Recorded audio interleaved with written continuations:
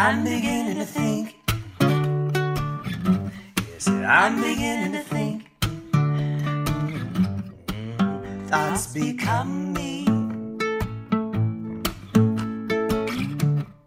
Welcome to The Cost of Not Paying Attention, hosted by nationally recognized speaker Janine Hamner-Holman. Janine knows what it takes to attract and retain world-class talent. Join her here each week on The Cost of Not Paying Attention as we use brain science, leadership, management, and real-life challenges managers face to explore the places where we aren't paying attention.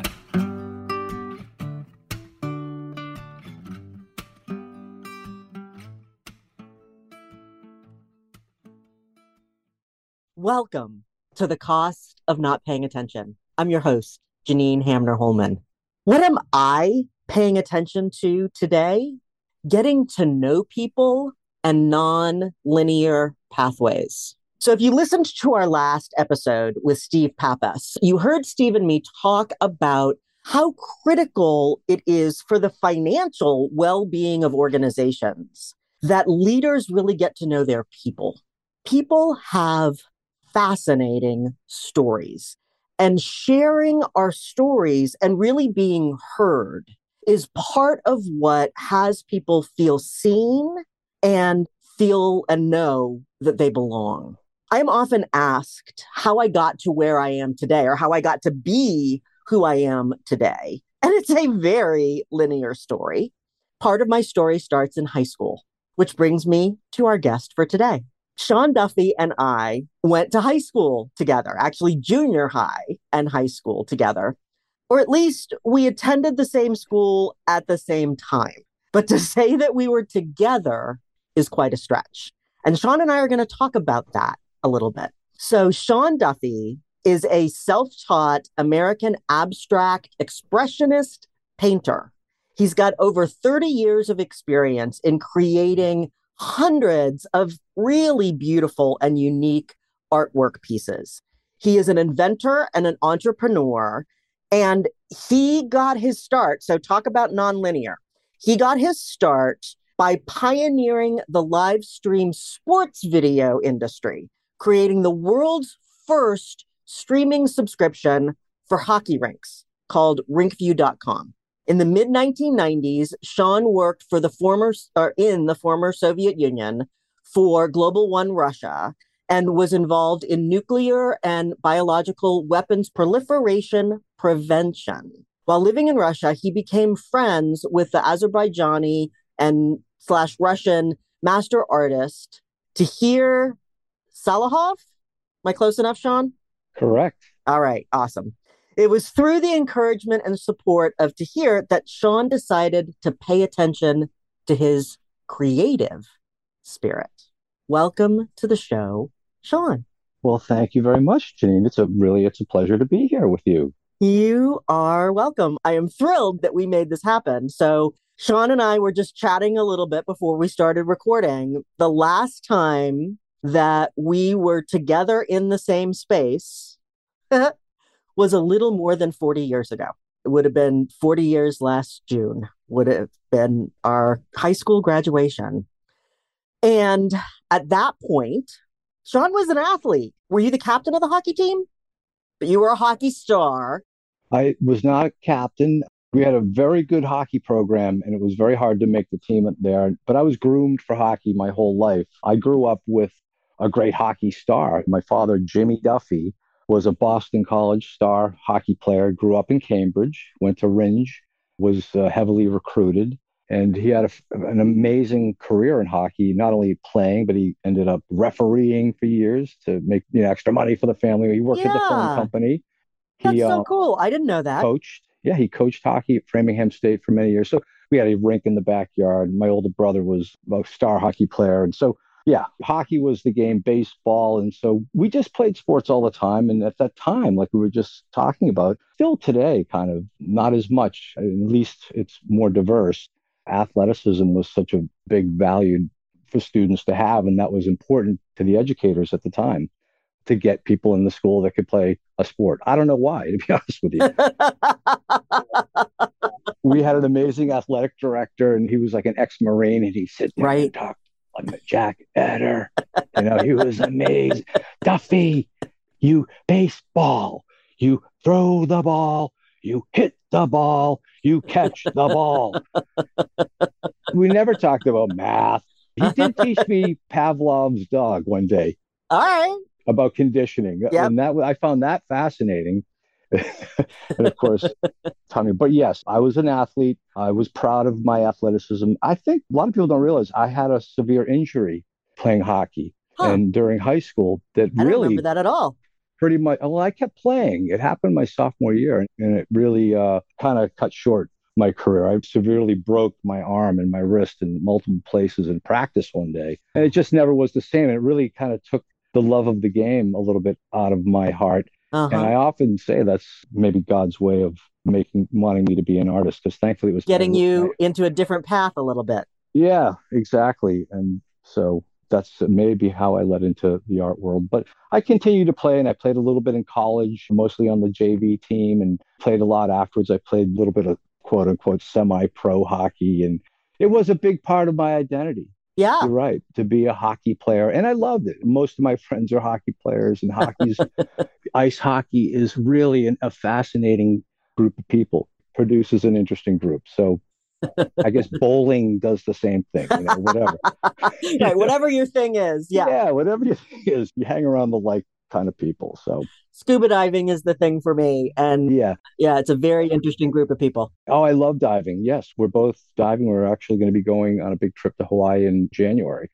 But I wish in high school, to stay on topic a little bit, I wish I had studied Russian better, because I ended up having a career in Russia and working there and doing a lot of important government and commercial related work. And I was like the worst student in the class. I mean, I used to cheat off. I shouldn't say this, any cheat, but I would study with we had a Russian princess in our class. Do you remember Tatiana Urasov? I do remember Tatiana Urasov. Yes. And I shouldn't mention names really, but anyway, she was wonderful.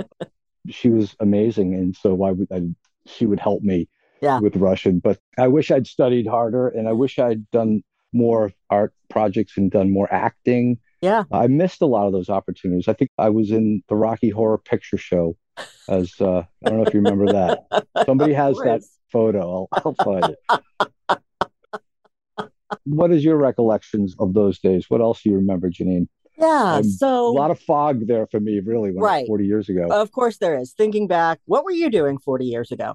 I mean, a lot of what I remember is impressions, and sort of like your arts. It's very impressionistic in my brain. But part of my memories of high school are really connected to, thank goodness, when we were in high school and our high school, there was not a lot of bullying going on. There was a little. Yeah. It was overlooked a lot. Right. It was more covert. It was less overt than often it is now. And we were in high school, certainly long before social media. And it was also very stratified.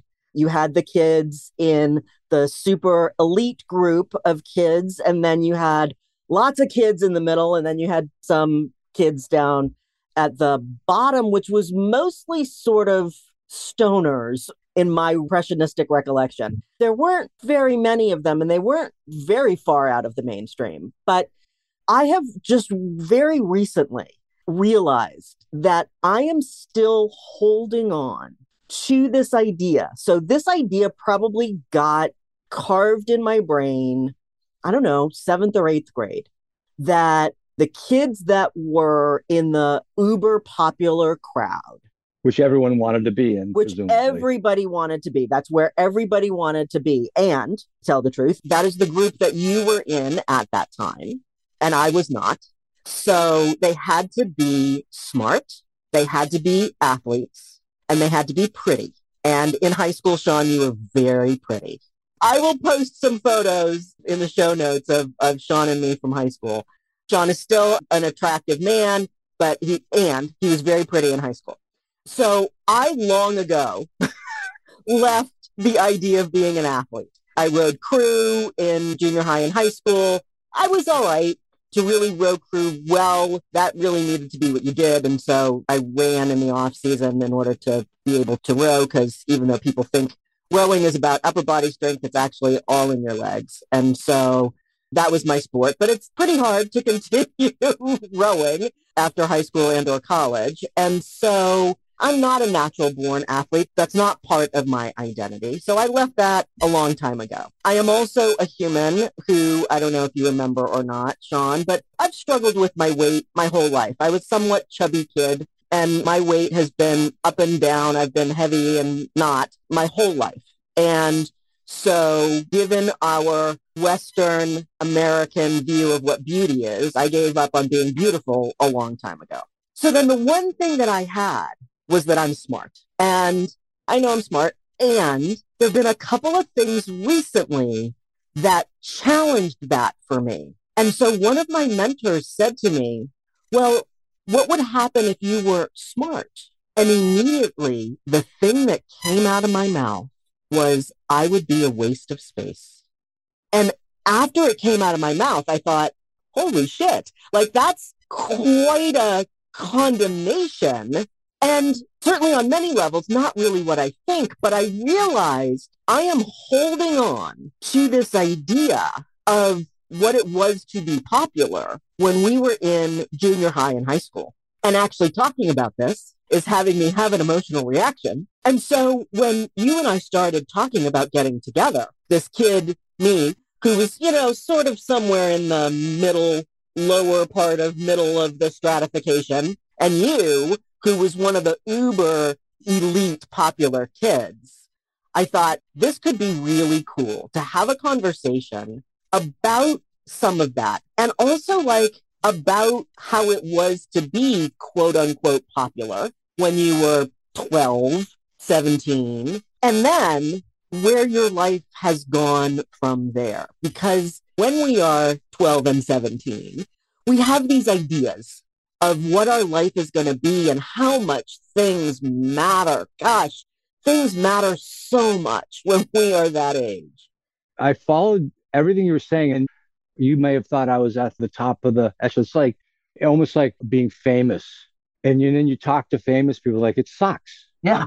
I hate fucking being famous. Nobody enjoys it. And I never thought it was. I was an insecure kid. I didn't even think I was pretty. I thought it was ugly. I looked at myself and I'd say, oh my God, I'm skinny. And so that's probably what this is the ironic part of this story. And I guess maybe it will be educational to some people. I think it isn't obvious to everyone, but everyone is deep down a little bit afraid that they're not going to fit in or be accepted. And it goes way back to our cave dwelling ancestors to build the community. I mean, it's social hierarchies are nothing new. We humans did not invent the social hierarchy. No, we did not. Watch our animal friends. That's right. It's been encoded in all of the flora and fauna of humanity. So this is almost like our brains playing a trick on ourselves.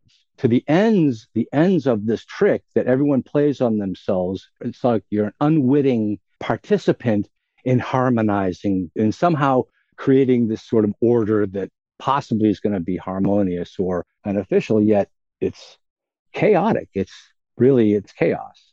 And it's mostly brain chemicals and hormones. And so now we're learning that there's learning differences in kids.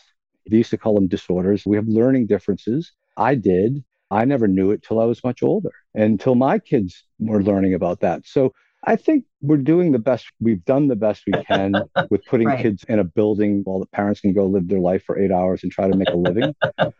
But there's a lot of folks, I know folks who've done homeschooling. I don't know. I think there's mixed success, just like in high school. It's a personal choice. When I think back in those times, and really, mostly we all just wanted to be loved. We all wanted somebody to love us. And we got that from many of our teachers. And of course, most of us I know had good parents. But you could get love by being a good athlete, by scoring a goal.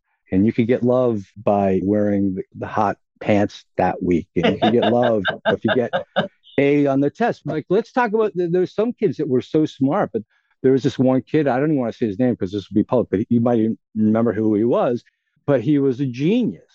And looked like the classic absent-minded professor, totally.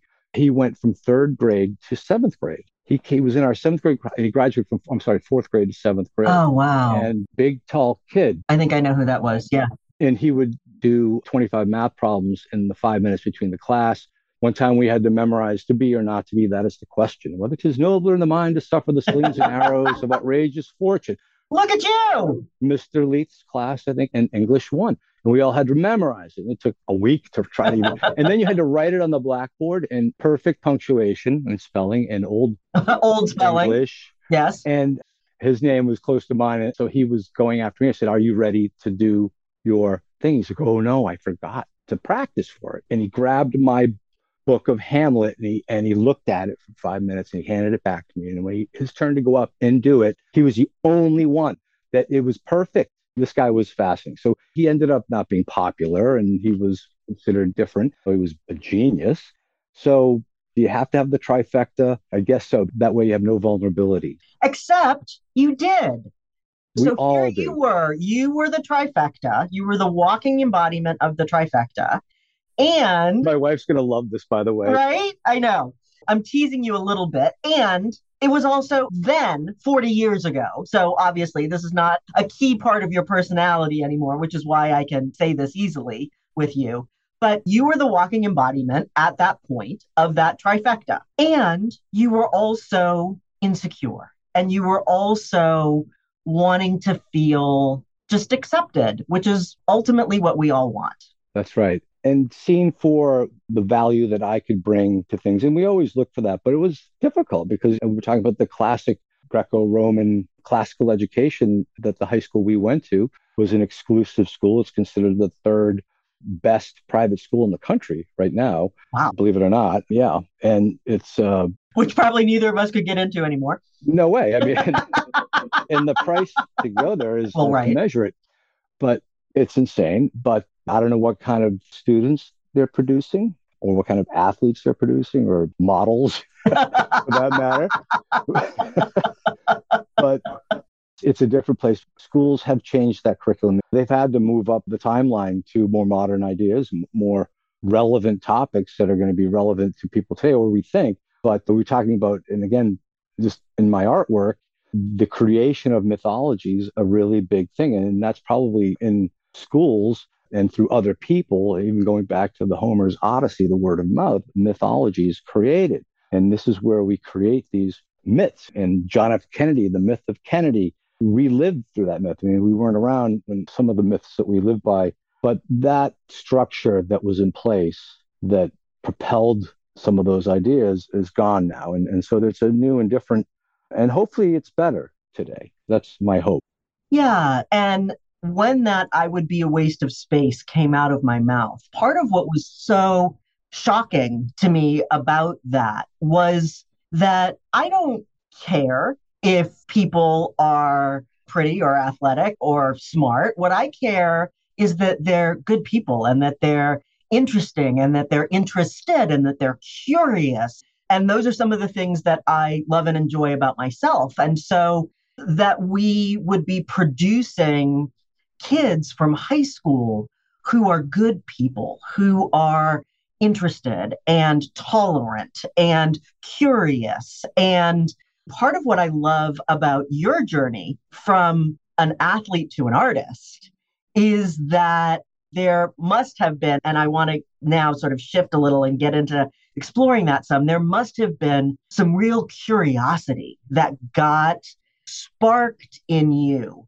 Because that's a big leap from a hockey player to an expressionist artist. And interestingly enough, it was sparked during that time in Cambridge and with my friends, where I grew up, people, I was groomed to be the athlete and groomed to play sports and get a scholarship to college. And I had never seen original artwork, even though my grandfather was a painter. My mother's father was an artist, but he died very young and his work was sold off. And she didn't even have an example of one of his pieces, sadly. So that was tough, my poor mom, but she pushed me a little bit in that direction. And I had friends whose parents were deans of several houses at Harvard. And of Radcliffe. And of course, of Radcliffe, we knew some people there. And so, yeah, I mean, I would call my friend whose mom was a high-level person at Radcliffe. I remember one time Julia Child answered the phone. Hello. I'm like, hi, is Tia there? But going into some of those people's homes and seeing that really was for me the moment. And later on, after I finished college, I went to Italy for a few weeks, and I also had an amazing experience seeing all that. But yeah, and I also remember back to high school, we had an art history class from Mrs. Kaufman. I don't know if everyone had to take that, but she was a fine educator, very tough, very strict, very tough on me. But for whatever reason, she wasn't giving me any inches. Any But, passes. no, but the medieval history and art history I found fascinating. And despite my probably terrible comments that she made, I enjoyed it and I found it interesting. And so those experiences really benefited me. I then went off to college and luckily I'd taken Russian at BB&N for 4 years. And that helped later in my career when I went into business. And it was the things that lead to what happened. They're one bit at a time, little things just build up. So, how did you get to Russia? Well, I worked at Sprint for some time as managing some of their international accounts, Siemens and Siemens Nixdorf, and some other big ones like Coca-Cola's international divisions. And Global One was a joint venture between Sprint and Deutsche Telekom, and France Telecom was the first international telecom company. And even just a little, had some experience in the space that I was in, which is telecommunications and data communications. And so I took it. I went over there and was basically ran the sales and marketing division for the local Global and Russia department. And then I moved into more of a director role of the government services division, where I started working. The commercial stuff was cool. It was like Coca-Cola, Caterpillar, Mary Kay Cosmetics, and everyone was coming into Russia in the Right. mid-90s. And there was a lot of hope. And of course, what's happening now, I didn't want to talk about it, but it was very disappointing because we thought it would take them 30 years to really realize democracy. And unfortunately, the opposite has happened. But at the time, there was a lot of hope for cooperation. And there was a real problem with the arms race and created all these horrible weapons that were just basically sitting there unattended and unwatched. So a lot of that stuff went missing, believe it or not, frighteningly enough. So there were several projects that I got to be involved in. Many of them still classified, really can't talk about too much. But it was mostly just helping the Commonwealth of Independent States, the newly independent states, including Russia, to modernize its computer and telecommunications and data networking capabilities. The money mostly was funded from the US, and to help them to stabilize and to secure and to track and monitor all of their dangerous assets. So I was right into a few programs, and it was really fun work, actually. I got to meet some really cool people, and I felt good about what we were doing. But again, back to what changes your course. And I think about how it changed, realizing how unsafe the world really is, and how there are, at the time, were 500 missing nuclear bombs. And there was this one program called the Partnership for Proliferation Prevention, was where an American naval admiral would spend 3 months with a Russian army commander to live with each other's families in each country and spend time with each other and talk about ways to deconstruct the entire network that was in place to kill each other. And so I actually got to know these guys, and I worked with them to help with some of the different projects they were doing. And I got to know them, and I used to get to kind of go out to dinner and go drink vodka with these guys. And this one general, we were having dinner and we're having vodka and talking. And I said, I'm just curious, like, he was the general in charge of the nuclear war planning versus the United States. And they were buddies now. So we're out in Moscow having drinks, having fun, laughing, joking, like everything's going to be okay now because we're all working together. And it was a really, really, really great time. And everybody had hope. But I asked this general, I said, so were you guys just going to wipe out the whole country, or were you going to leave some places? Leave little pieces. He goes, Shaun, you're from Boston, yes? I said, yeah, Boston. He goes, well, we were going to spare Boston. Liar. I know. And we laughed like hell. And I had other crazy experiences over there. I could tell you, running into most wanted people in bars that I'd like to see America's Most Wanted the next week. I just saw him Tuesday night. Yeah. But part of what I love about, so this story is revelatory to me. I did not know that was going on. And well, it helped my artwork, but I won't interrupt. You can get back to how, because it made me realize how dangerous the world is. And Anyway, go ahead and finish your thought. No, but and I want to explore that. And part of what I love about this is that that's what often in the work that I do, working with organizations, when we talk about really getting to know people. And once we know somebody, it's like this. Once you and I have quote unquote known each other for 46 years, right? But I now know you much better than I did an hour ago. And I hope sitting here today that you and I will stay in touch in a way that we never would have if this conversation hadn't happened. And so once we get to know people and know people's stories, it changes the relationship in such fundamental ways. When we're thinking about nuclear nonproliferation, or whether we're thinking about what makes an organization healthy and thriving and financially stable, so much of it is about getting to know people and know their stories, because then people feel connected. They feel like they belong. They're so much less likely to push a button and vaporize a nation. And they then understand, like, all right, so you were late on that project, and I actually know what's going on in your life. So I have an understanding of why you were late on that project. Not that we're not going to talk about the fact that you were late on that project, but I have a context in which to think about that. And so I love this through line. And let's go back. Before you go back, because you touched on it, because I worked my first job out of UVM was working for the phone company in New York City at New York Telephone, the Bell family. Okay, the Bell family. And it was my manager was basically, he wasn't a rabbi, but he was, I don't know what they call it, like a lay rabbi. He was really involved in his synagogue, and he lived on Long Island. And I had to sell stuff. It was New York City in the 80s. He didn't care anything about what I sold. Well, Shaun, what are we doing? When are you going to get a girlfriend? When are you going to stop going all year? When you're 5 minutes late again. He was really more interested in my life and the mentorship, but those days are gone. And it's a fundamental change in the way corporations treat people and the way people treat corporations. There's a disconnect now. I personally think that it has something to do with the way that we tax the multi-billionaires who are making millions and millions of dollars by selling corporations and then taking all the money for themselves. Because before John F. Kennedy, the minimal tax rate over, I think it was 1 million or 5 million. I'm not an expert in this, but it was something like 80%. And so people couldn't just sell the company. If you were the CEO of 9X or New York Telephone at the time, it didn't matter. If you got $200 million, well, you could only keep like 20% of it. And that's changed. And so now it's just become a very cutthroat and very, very, I think, callous workplace in the corporate world. Entrepreneurs who startups, that's a different animal.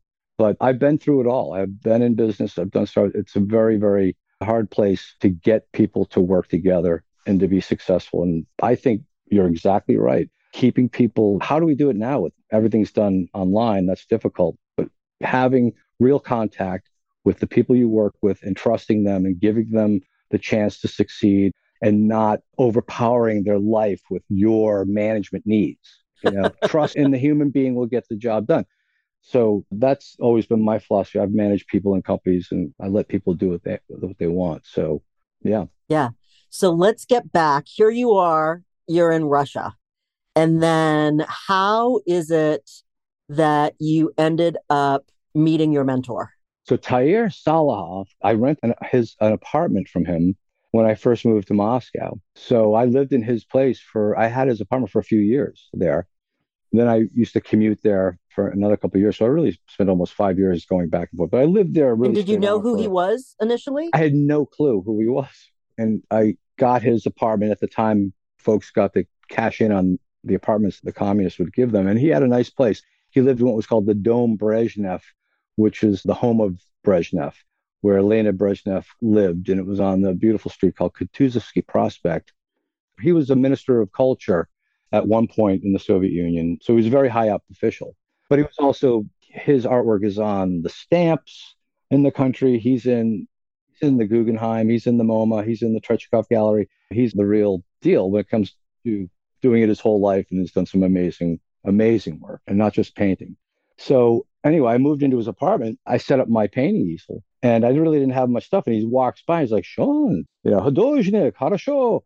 I was like, da, I need some art supplies. He goes, no. He says, okay. And he wrote me this letter. I'm like, it's a nice letter. And he said, go down to the street and go to this lady and show her the letter. And I went down to this little tiny art store. You couldn't even, there was a hole in the wall. And I walk up to the lady, said, hello. And I hand her the piece of paper and she reads it. And then she looks up at me and she's like in shock. She's like, Tahir Salaha? I was like, yeah, I just need some stuff. And she goes in the room. She gives me a big box of paint supplies, which I paid for. And then she asked if she could keep the letter. So then I knew something was up Right. at that point. I was like, wait a minute. I was like, why do you want to keep the letter? It's like, the Tahir Salaha. It's just got his autograph on it. I was like, no, I better not. I have that letter. And it was a nice letter. This is young American who's come to live in Russia, and he's loves to paint. He's a wonderful painter. And so I bought a lot of supplies from her over the years, and we would paint together. And so we would come down, and I'd have his wife who would make us dinner, and we would talk about his life and art. He knew everybody. He had a little book with anybody who came into Russia before like the 89. They had to go through him. And because he was the minister of culture. So he had these pictures with Michael Jackson, Arm and Hammer. He knew everybody. But I had no clue, really. I just treated him like anybody else. And I think he liked that. And he loved that I was so into painting. And he liked my artwork. And he really became like a fan of it. In fact, I saw him again. I went to Azerbaijan with Martine in 2018, just before he died. He died about a year later. And we went to his home on the Caspian Sea. And we spent a week with him, went to his studio and watched him paint, and we had a wonderful, wonderful time. But he was like my Wizard of Oz for me. He told me it's okay. He's like, you're great. It's like, you're an awesome painter, Shaun. He's like, you're an amazing. He thought I reminded him, a friend of his. He's like Rauschenberg, who is dead now, but he was good friends with him. They spent a lot of time together, and he always said I reminded him of him. High praise. And now I'm friends with his daughter, Adon, and his grandson, they're both incredible artists. Yeah, and they're both really famous over there on their own. But Tahir was special. And it was, I think, we had a wonderful time. We used to go out to his dacha together, and just a lovely, lovely man. He grew up in Azerbaijan, and his father was taken away and killed by Stalin when he was about 6 or 7 years old. And he told me that story one night at dinner. And he said, we were drinking this red wine, which was Stalin's favorite red wine. It was it was a blood red wine. And I've forgotten the name of it. You can look it up. Just Google it. Stalin wasn't his real name, His real name was, and again, I can't remember. You can look it up. It was like Shashkavili or something like that. Joe Steele. Stalin means steel. His name, he was like a WWF name. I am Joe Steele. That was really what it was. Wow. Anyway, so Tahir was a high-level official, not for Stalin, but under Brezhnev. And I was like, and he told me how his father had been killed by Stalin, kidnapped and killed by Stalin because somebody else said he said something bad about him. How could you even work for them? Like, I don't know if I could. And they killed my father. And he looked at me and said, Shaun, you don't. And we do what we must to survive. He's such a beautiful person. And he made it, I'm sure, a difference culturally for Russia. He was a giant. So for me to have had that opportunity, that alone was just the highlight of my art career, to have been able to paint with him and have his spirit with me. And so when you look back on your career as an artist, because at this point, correct me if I'm wrong, you are making your living as an artist. I'm trying. Yeah. Yeah, trying. I mean, I'm not really easy. good. It isn't, and I'm not good at going out and showing my work. I have Instagram and I have a gallery, Saatchi Gallery, that's online that sells my work. And I've had some great sales. I've sold some really lovely pieces, and I'm producing every day. So, but it's a real no way to make a living, to be honest with you, unless you are very lucky and you find the right niche. And I'm not into painting pretty pictures. I know there's pictures that everyone wants and likes and I could sell. Then it becomes a job. I'm looking for like some sort of magic to happen. And it goes back to the creation of mythology. Art and mythology are one thing. And so every day I'm sort of doing my mythology studies in my artwork and seeing what comes out and trying to tap into a bigger idea that might help through somebody's eyes see something beautiful. Everybody's back again, and just to circle back to the idea of, you thought I was the superstar and you didn't have the same sense of yourself, but yet we all are individuals. We all have our own consciousness. In fact, it almost seems like who's it, Alan Watts talks about our consciousness is a way for the universe to see itself. And so we're all just some sort of reflection of the universe. And what else is there to do but enjoy it and be beautiful in your own way and feel beautiful and know you're beautiful. And so much of that idea of the popular kids is, in fact, a myth. You were not feeling popular, feeling secure, feeling like, hey, I'm Mr. Big Shot. I got it all going on. Yeah, Beck, I'm a loser, baby. Really, I think that if anybody who doesn't really have doubts as a teenager is kidding themselves. And in point of fact, anybody who doesn't have doubts as an adult. I was talking with somebody just the other day who's the CEO of an organization I'm getting to work with, which is great and fun and fulfilling. And he was talking about his feelings of insecurity and like, what the hell am I doing running this $400 million company? And so many of us, in some way or another, are dealing with some level of imposter syndrome that I think is part of the human condition. And it is through the telling of our stories and getting to know each other as people that we get to poke through the myth and get to the heart of the human and the heart of humanity. I think that's what it's all about. Yeah, heal yourself, you'll heal the world. And one of my favorite philosophers who was an academic is Joseph Campbell, who is a Columbia religious scholar. His answer was follow your bliss. That's really the message of the end of the day of all religion and all spiritual philosophy is to follow your bliss. What is it that is going to, because you're here for a very short time. And so why wouldn't you follow your bliss? And Alan Watts, again, if you make money your aim, you're going to spend your whole life doing something you hate doing, being around a bunch of assholes who you hate. Usually, unless you figure it out, you love acting and dancing and you find a way to make money. But if you make it your goal, you're most likely going to be unhappy. And the point of this, you'd rather have a short life full of doing great, fun things and have a long, miserable one. Amen right? to that. Yes. So, Shaun, if people are interested in checking out your art, where should they go? They can go to my website, which I don't update as much as I should, but I will be soon. It's ShaunDuffy.com, ShaunDuffy.com. And I also have a commercial site through Saatchi Art, which is Saatchi, SaatchiArt/Shaun Duffy, ShaunDuffy. And you can go to my page and where you'll see probably about 80 of my works there. My website may have 50 or 60 pieces, and I make them so fast I can't get them up on my website. And if anybody likes a piece or wants a commission, I love to do large pieces, and I'm in it for the love. Awesome. Well, Shaun, and all of those links will be in the show notes, so go check them out. It has been a delight. Thank you so much. Thank you, Janine. It has been really for made my sharing day your today. story. Well, it's a pleasure, and I know we're going to keep in touch. And I wish you the very best of luck with your podcast. And I can't wait to hear this one when it comes out and hear the rest.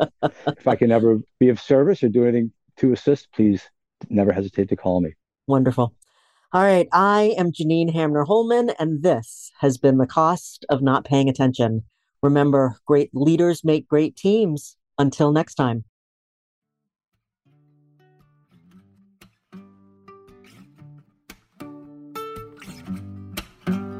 On behalf of Janine Hamner Holman, thanks for paying attention. This has been The Cost of Not Paying Attention. Head on over to our website, www.janinehamner.com/podcast, for access to the show notes as well as additional resources. Remember, great leaders make great teams.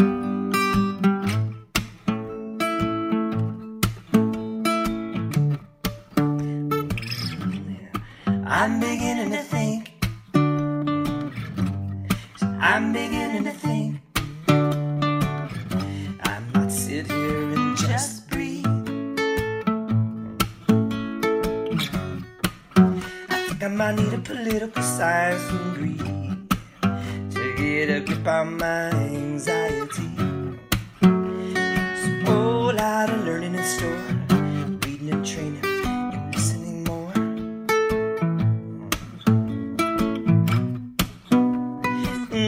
Education, liberation,